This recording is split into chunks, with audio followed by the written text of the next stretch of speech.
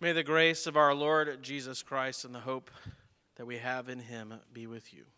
Amen. Well, today is our final sermon in our stewardship series. You made it. We've spent all of our time thus far pointing out the blessings that God gives us here in this life and trying to put them in their proper context, trying to put them at the place in our life where God intends them to serve his needs, not just our own. And today we get to the real heart of the matter. We look at really why the part of the pledge that we filled out today was to serve, worship, and learn God's word. Because all of the earthly blessings aside, the reason that we are all gathered here together in this room and those who are watching online have tuned in not because of the money that I have or that the people next to us have, but rather because of the surpassing treasure that we are receiving from God. So, I have a few questions to get us started today. Are you ready for school? Are you ready for a house fire? Are you ready to lose your job? Are you ready for an accident? Are you ready on and on and on? Questions that we like to prepare ourselves, and the way that we prepare ourselves to deal with these unknown eventualities, with these upcoming trials, struggles, or new developments, we buy stuff. We gather the things that we need in order to protect ourselves from the unknown variations of what may occur. Right? When you're getting ready for school, where do you go? You go to the store and you get school supplies so that you're ready to deal with the things that are going to come to you at school. You get something to write with, something to write on. Or I guess I might be old-fashioned in that. Now maybe you just get a computer so that you can deal with the tasks that are going to be given to you. How do you prepare for the possibility that you could have an electrical fire while you're gone on vacation and your house might burn down? Well, as much as you can prepare for that, you get home insurance. And you have a way that gives you some recourse in case something terrible like that happens. What about the loss of your job? How do you prepare for that? Well, in there we emulate pretty strongly the rich man we hear about in our parable today. We store up in our savings and we try to prepare ourselves for the eventuality that maybe I'll be out of a job and searching for a little while. How do you prepare for an accident? Much in the same way, you get medical insurance so that if something does happen, you can afford the treatment to get better. Well, in our gospel reading today, Jesus poses a similar kind of question, but the stakes in his question are much higher. Jesus is asking, are you ready to die? So, are you? Are you ready to die? Even if it's today, tonight, tomorrow. Well, let's take a few steps back real quick. First, let's figure out why is Jesus posing this question to begin with. It seems an odd question, certainly not one you start a conversation off with. You don't say, hi, my name is so-and-so. Are you ready to die today? Somebody might think you're up to something. So let's set up where Jesus is at when he is posing this question. Well, it starts out with a question and an argument, really, about inheritance. Does this sound sort of familiar? Two brothers and an inheritance? If you think back to our first message on stewardship that began in a similar way. And Jesus says first something interesting. He says, who appointed me as judge and arbitrator over your case? In other words, it's not my job to be enlisted by one brother against the other. And he perhaps, it's the second-born son begging the firstborn son to give him a portion of the inheritance because he's not getting very much or anything. And maybe the firstborn son respects Jesus, and so he's thinking, maybe if I can get Jesus, this teacher, to tell him, then he'll give me something. But Jesus moves beyond the surface argument there pretty quickly and gets to what he then teaches us about. Because he knows the heart of the brother and the reason that he is seeking this inheritance. And he says this, take care and be on guard against all kinds of covetousness. Okay, so the "Are you ready to die?" question has something to do with coveting. Well, then first, what is coveting is a good question to ask ourselves. And a common definition for coveting is this: to wish for, especially eagerly, something that belongs to someone else. Really, you wish for it so strongly that you would deny them any of their rights to keep it. That's what coveting is. And then we were wondering, okay, so what's so bad about coveting? There's lots of things out there that I want that I may not have. That's not a bad thing necessarily, is it? Why should I be on guard about that, as Jesus says? Well, Jesus finishes that sentence by saying, "For one's life does not consist in the abundance of his possessions." Why be on guard about covetousness? Well, because covetousness is about more than wanting something. It is wanting something above all else, wanting something more than what other people should have. It should be mine. So then Jesus teaches by telling a parable. He tells a parable about a rich man. And the rich man is blessed that year with a good yield of his crops. But then he runs into a problem. His storage is not big enough to store this abundance of harvest that he's been given. And so he decides what he's going to do is he's going to tear down his old barns and build bigger ones. But notice here, there's nothing yet, because I think often when we read this, we think that's the problem. The problem is that he's greedy and he stores more of the stuff and he should have given it away. But that's not the point Jesus is making. Nothing up to this point is incorrect. Nothing that the rich man has done up to this point is wrong. But in verse 19, he says this. The rich man says this to himself: "And I will say to my soul, soul, you have ample goods laid up for many years. Relax, eat, drink, be merry." There it is. There's the mistake. Notice that he placed his life's well-being in the abundance of his goods. And notice the change in language there too. It goes from talking about life, and what does he say? When he's speaking to himself, he says to his soul, "Soul, you have ample goods laid up for many years." So he thinks that his well-being, the security of his life, and his existence is in the abundance of his goods. And to drive that point home, Jesus immediately brings the main issue to bear in the life of the rich man in the parable, and he says that night his soul is required of him. In other words, he dies. He dies, and he cannot do anything with all of the stuff that he's accumulated, the wealth he's garnered and stored up in these large barns that he has made. So imagine Jesus teaching that, and that question is sort of hanging over everyone's head. So, are you ready to die?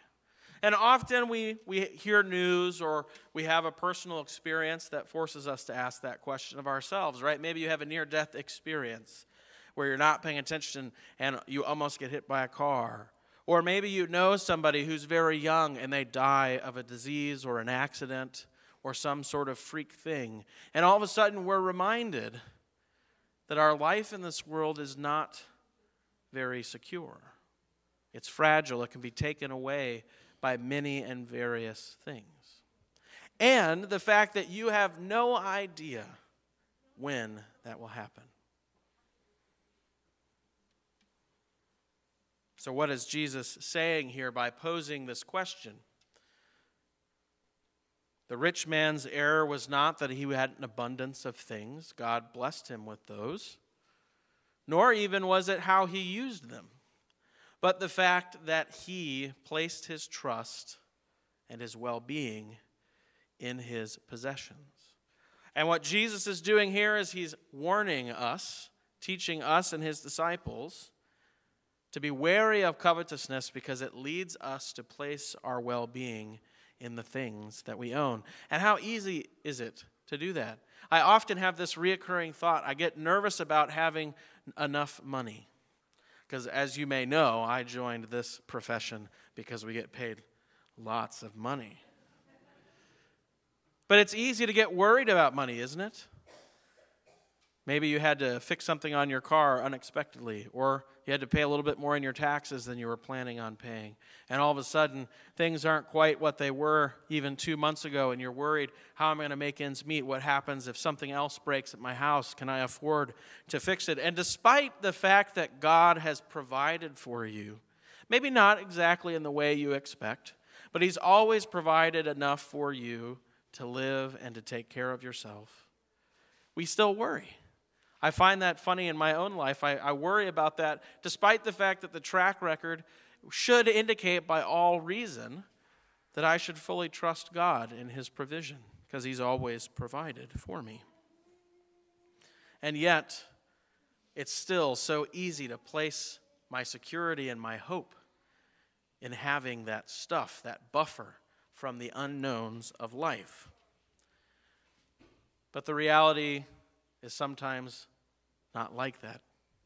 And we know that. Some part of us knows that it could be that tonight you're driving home from work this week or from home from church today, and somebody has been drinking the night before and they hit you and your life here on this earth ends.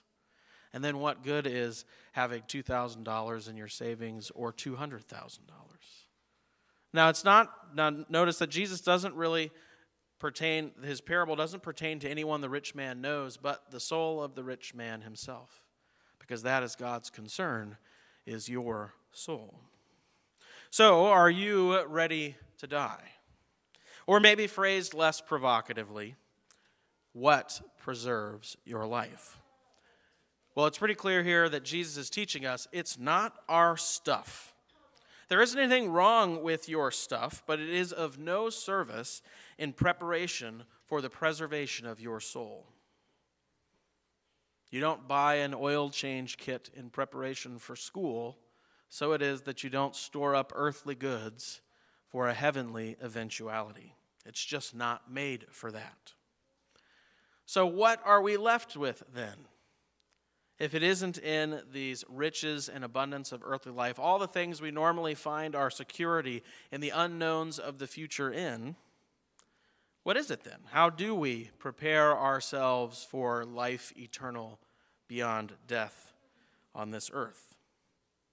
Well, Jesus gives us a hint with the last verse of this section. He says that the rich man was not rich in God.